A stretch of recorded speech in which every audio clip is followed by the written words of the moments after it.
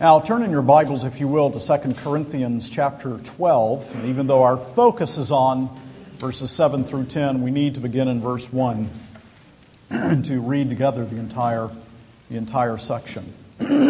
Pardon me. 2 Corinthians chapter 12, beginning with verse 1. Let's pray before reading. Almighty God and our Father, we sit here tonight as needy people. We need Jesus. We need Him every moment. We, this day, have sinned against you. We, in thought, word, and deed, have been impure. We, Father, in and of ourselves are undone.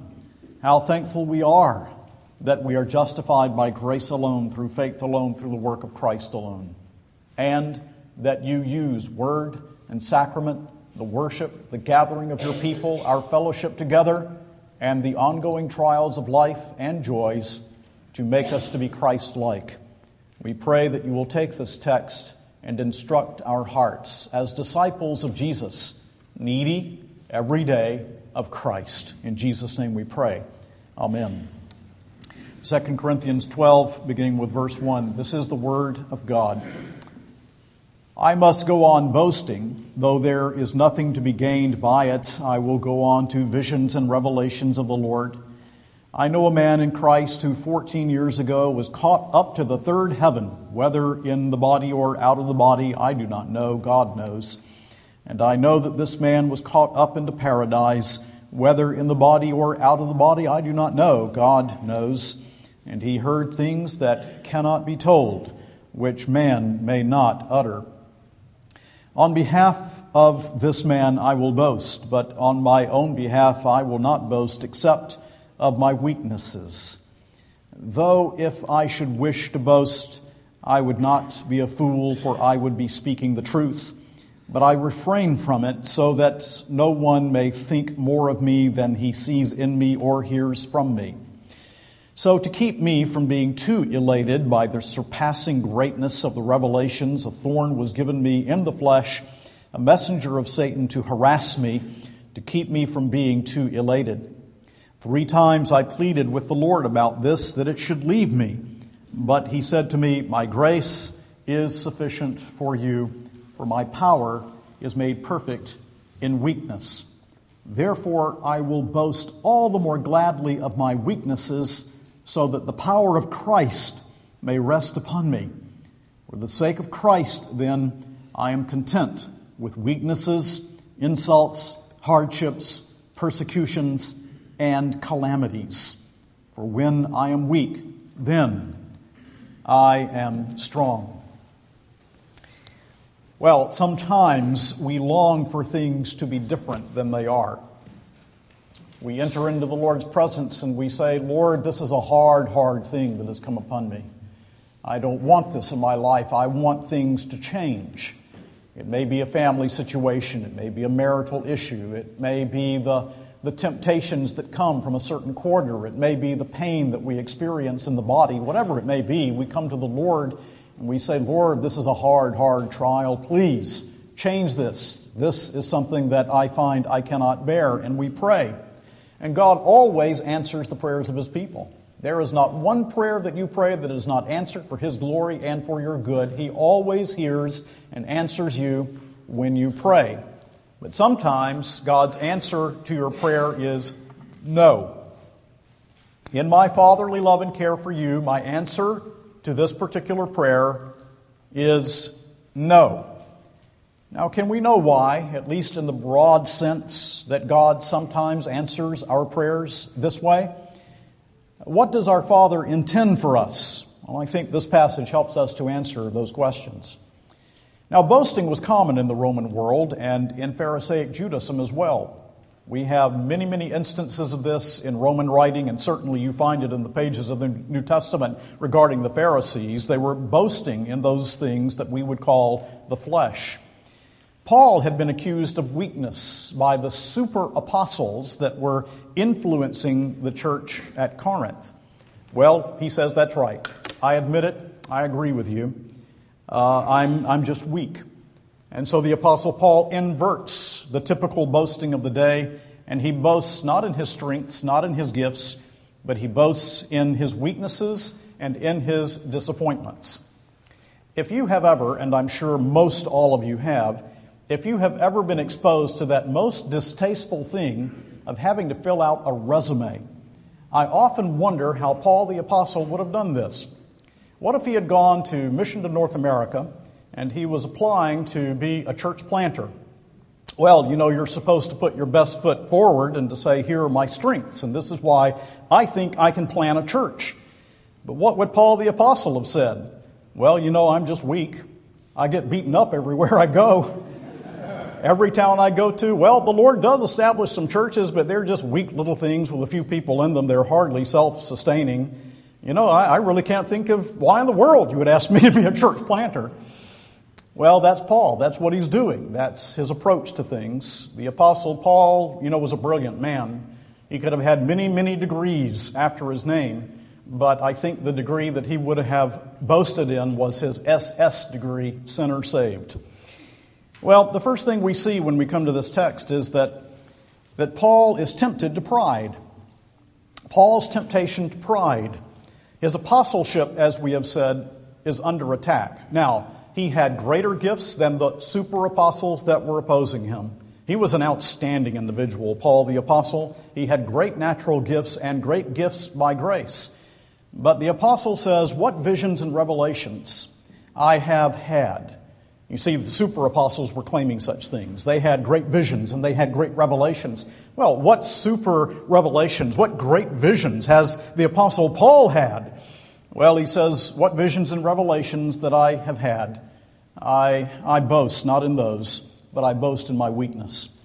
Paul could claim amazing visions and revelations. He says in verse 1, I must go on boasting, though there is nothing to be gained by it. I will go on to visions and revelations of the Lord. And then he speaks of himself, but not in first person. And he says, 14 years prior, I had a vision that was absolutely spectacular. Now note that he's only bringing it up now because there is reason to do so for the sake of the gospel. For 14 years, evidently, the Apostle Paul has kept this to himself.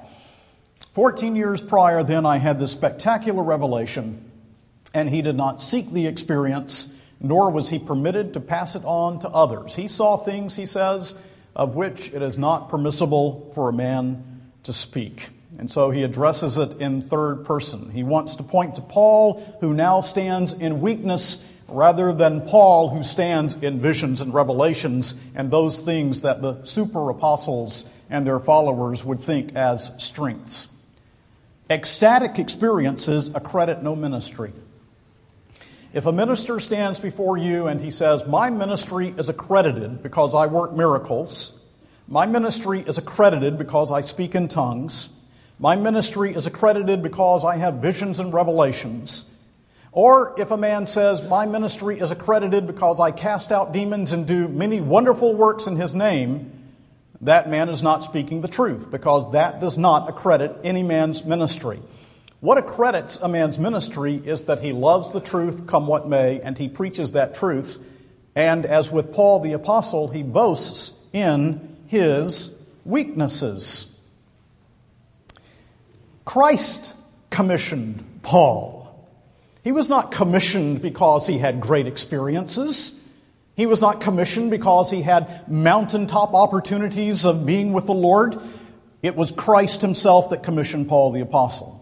And so about what does he now boast? Well, in verse 5 he says, on behalf of this man I will boast, again speaking in third person of Paul who had the visions, but on my own behalf I will not boast except in my weaknesses.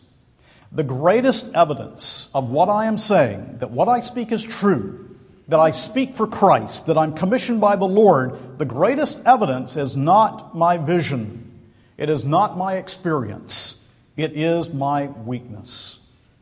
And of that weakness, we only need go to the prior chapter, chapter 11, to read of what some of those weaknesses were all about. He says in verse 21 of chapter 11 and following, to my shame, I must say we are too weak for that. But whatever anyone else dares to boast of, I'm speaking as a fool, I also dare to boast of that. You want to hear some boasting, says Paul? I'll boast for you. Are they Hebrews? So am I. Are they Israelites? So am I. Are they the offspring of Abraham? So am I. Are they servants of Christ? I am a better one. I'm talking like a madman. Now, here are his real credentials. With far greater labors, far more imprisonments, with countless beatings and often near death. 5 times I received at the hands of the Jews the 40 lashes less one.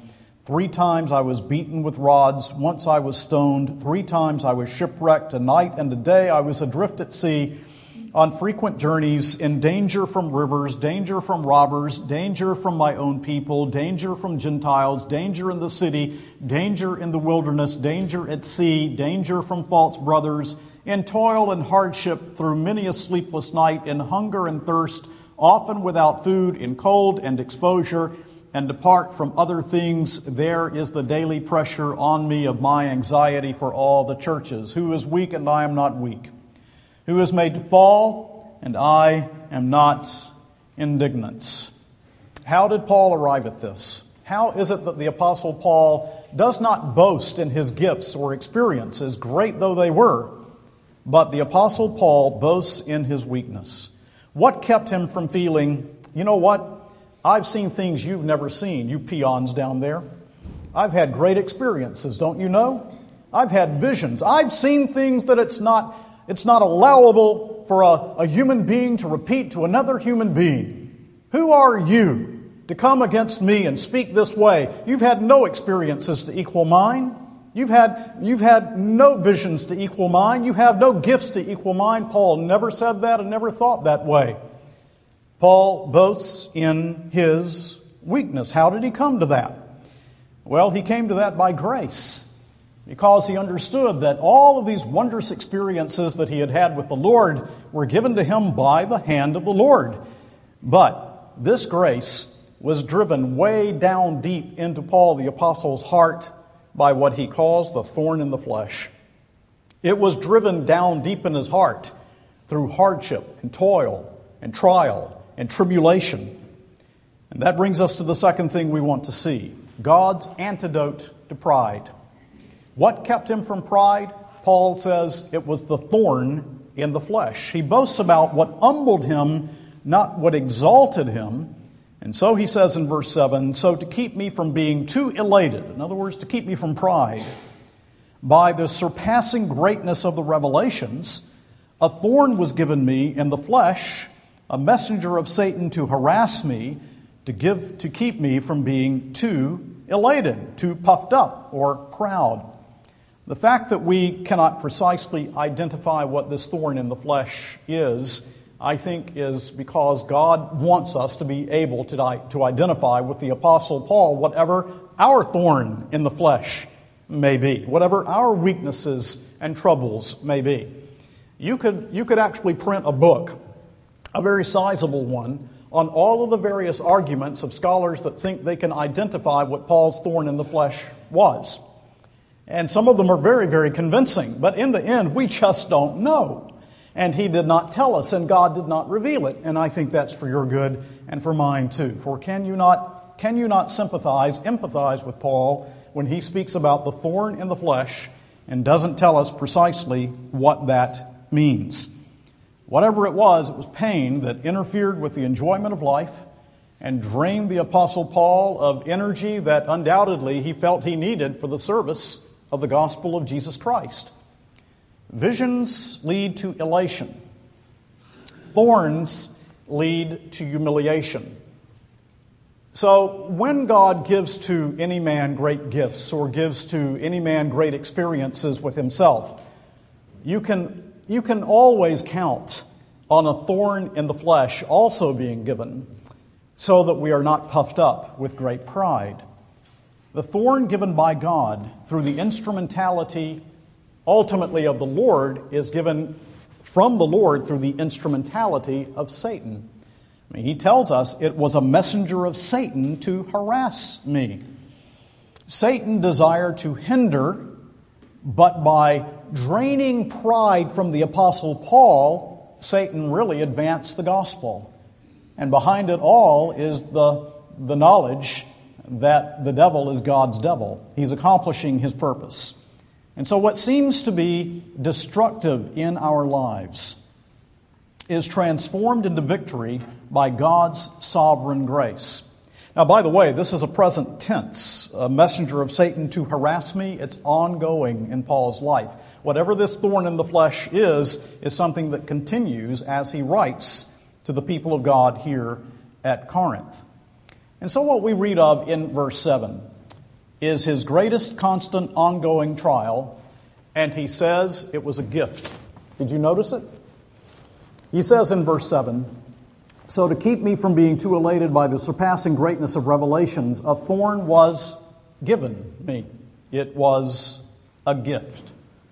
Paul can say, as he examines his life, with all of the great visions and revelations and the gifts that God has given to him, so that he would not be too elated, so that he would not be overly puffed up, so that he might not think of himself more highly than he ought. This thorn in the flesh that is given to me is a gift. Now, do you think that way? Most of us don't. When the thorn in the flesh comes into our lives, the trial, the tribulation, the hardship, I don't think the first thing that comes to our minds is, this is a real gift from God. No, we think otherwise. We think this is something that we really want out of our lives, but we do not treat it as a gift from above. But a gift is what Paul says. This tremendous trial was a gift that came from the hand of a sovereign God, yes, even through the instrumentality of Satan. That leads us to the third thing that we want to see, and that is the results of this gift, the results of the thorn in the flesh that was given to the Apostle Paul. And the results are at least twofold. The first result of this thorn given to Paul is that it drove him to his knees. And he says to us in verse 8, 3 times I pleaded with the Lord about this, that it should leave me. It's right to get on your knees. It's right to fellowship with God. It's right to plead with Him. It's right to say, Lord, if it is your will for this thing in my life to be taken away, then take it away. Paul the Apostle was driven to his knees. It was not God's will to give Paul health and prosperity, however. It was God's will that he continue on, remember a present tense in verse 7, that he continually have this thorn in the flesh to buffet him.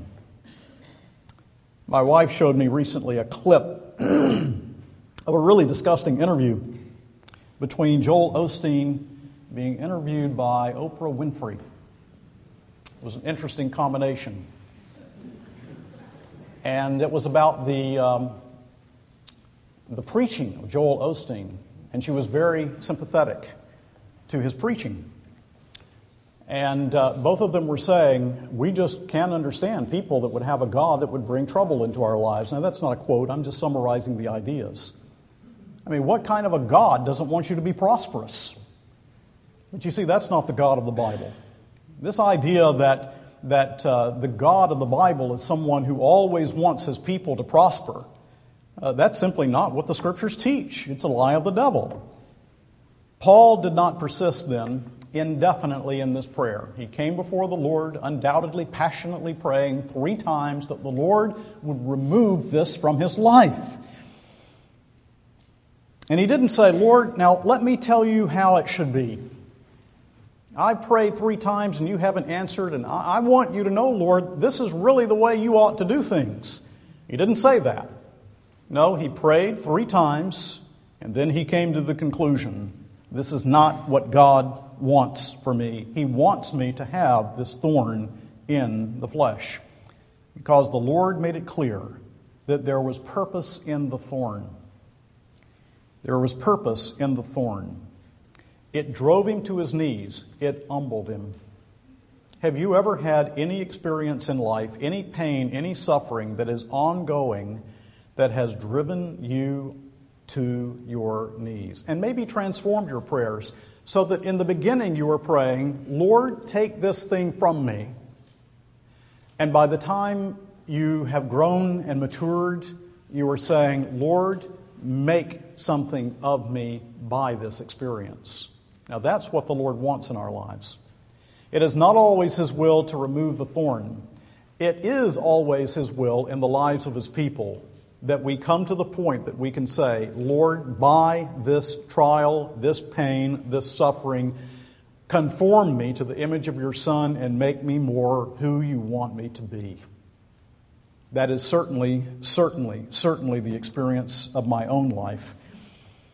The second result is that the Apostle Paul boasts in grace. He says in verse 9, "But he said to me, my grace is sufficient for you, for my power is made perfect in weakness.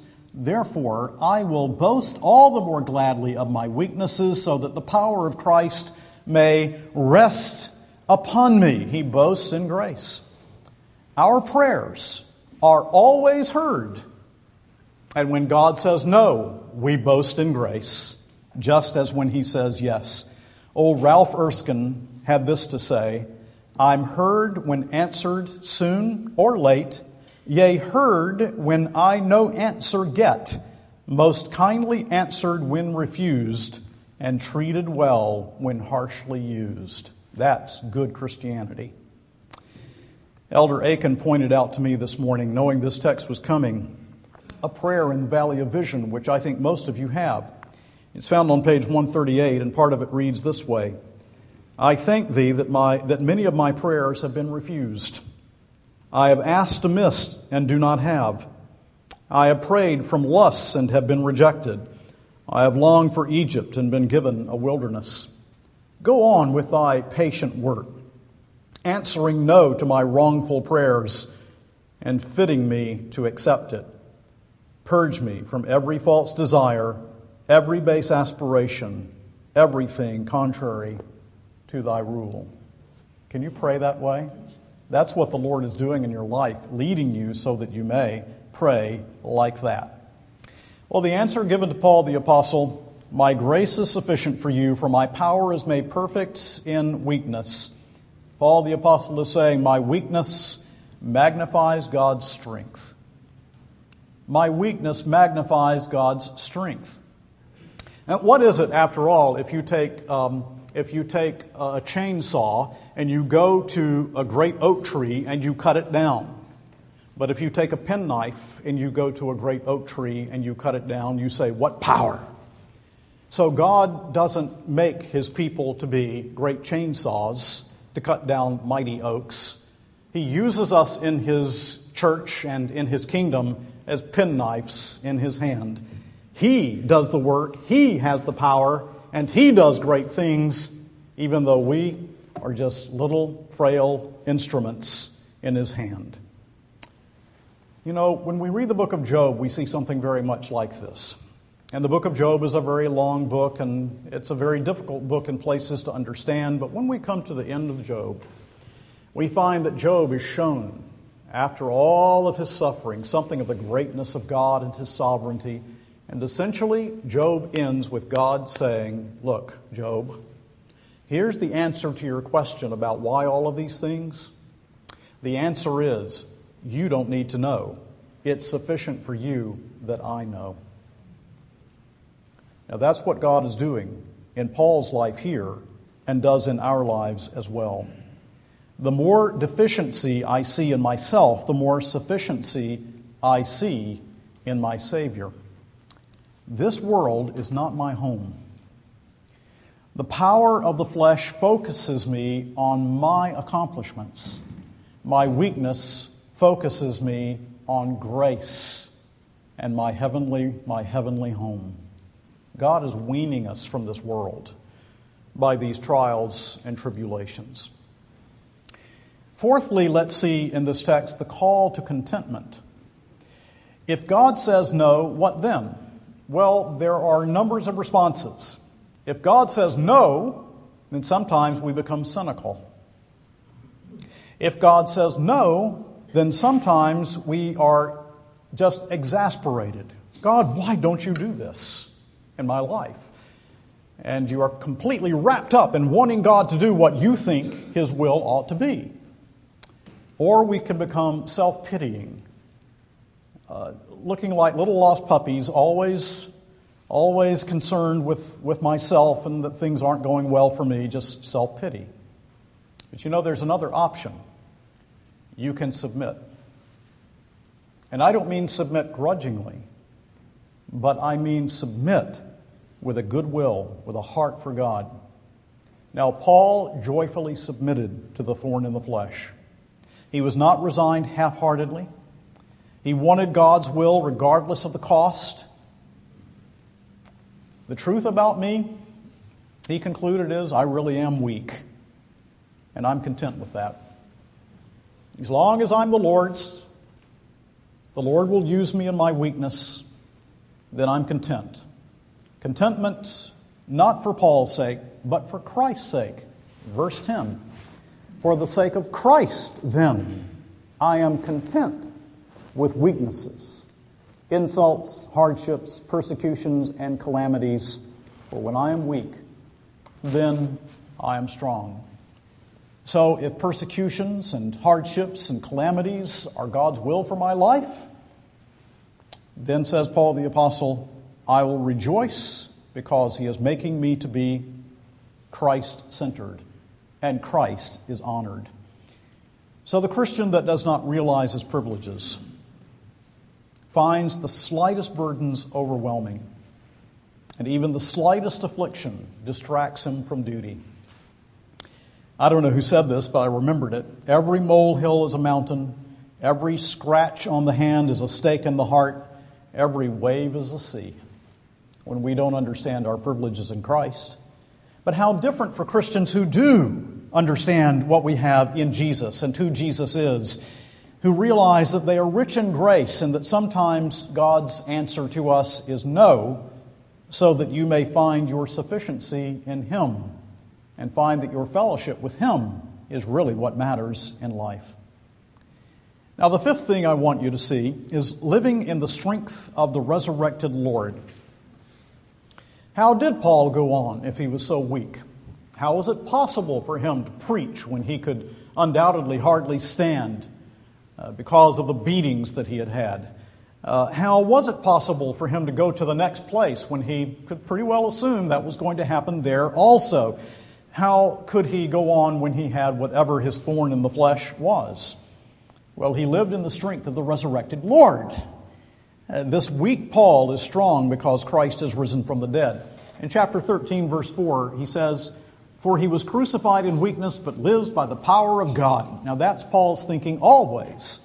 He was crucified in weakness, but lives by the power of God. And I am crucified in him, and I am weak, and I now live in the power of the resurrected Christ. You are powerful in Christian living when abandoning your own strength, you live in the power of the resurrected Lord. Paul in 2 Corinthians 4 has a great deal to say about this, and I only mention it in passing. He speaks of caring about the death of Jesus so that the life of Jesus might be manifested in those to whom he ministers. But he says in verse 14 of chapter 4, knowing that he who raised the Lord Jesus will raise us also with Jesus and bring us with you into his presence. As Professor Dick Gaffin so often says, you are no more resurrected in your innermost being, or you are as resurrected in your innermost being as you ever will be. Risen in Christ, alive in Christ. Yes, your body is not yet raised and transformed, but at the core of your being, you are as raised in Christ as you ever will be. Live in that reality. And when we live that way, I'm weak, he is strong. I'm weak, he is sufficient. I have nothing but him, and he is raised from the dead, and I live in the power of his resurrection. Then you can know that nothing in your life is hopeless. We have no right to say, woe is me, I'm hopeless, when Christ, the risen Lord, is our master. Then you can know that no trial in life is meaningless, because it does have meaning and purpose under the sovereign hand of God. And one of those meanings we can know. It is to show the sufficiency of Christ, even though we are incredibly powerless and weak. No experience or sorrow or suffering is wasted.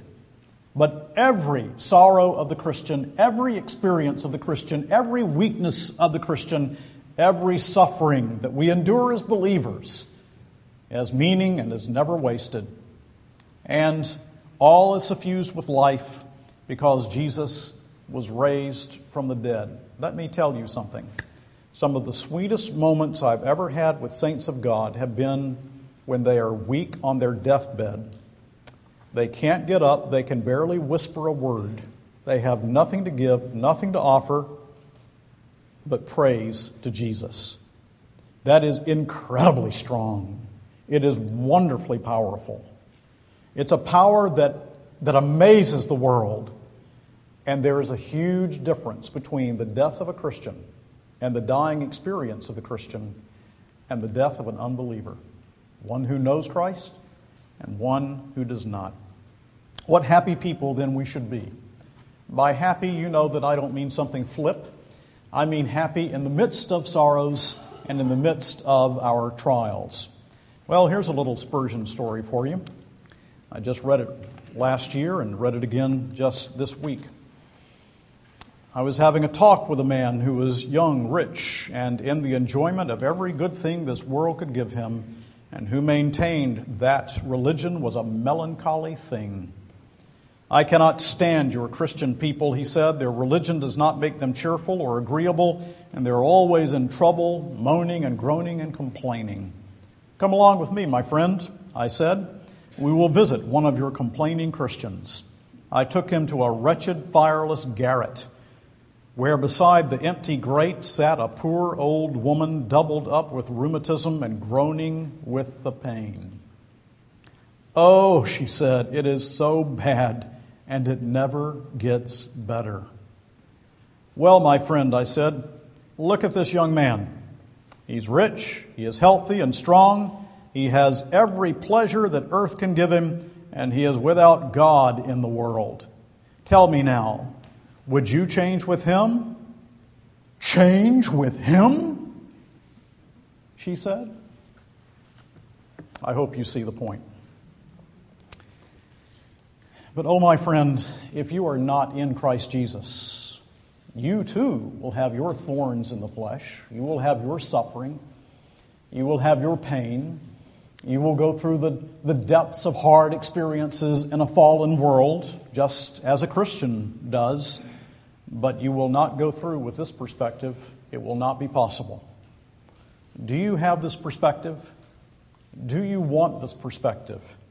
Has the Holy Spirit so worked in your heart that you can see the difference between that old woman at her grate, her fireless grate, and all of her pain, and that rich young man, that she is wealthy and he is poor, that she is strong in her weakness and he is weak in his strength?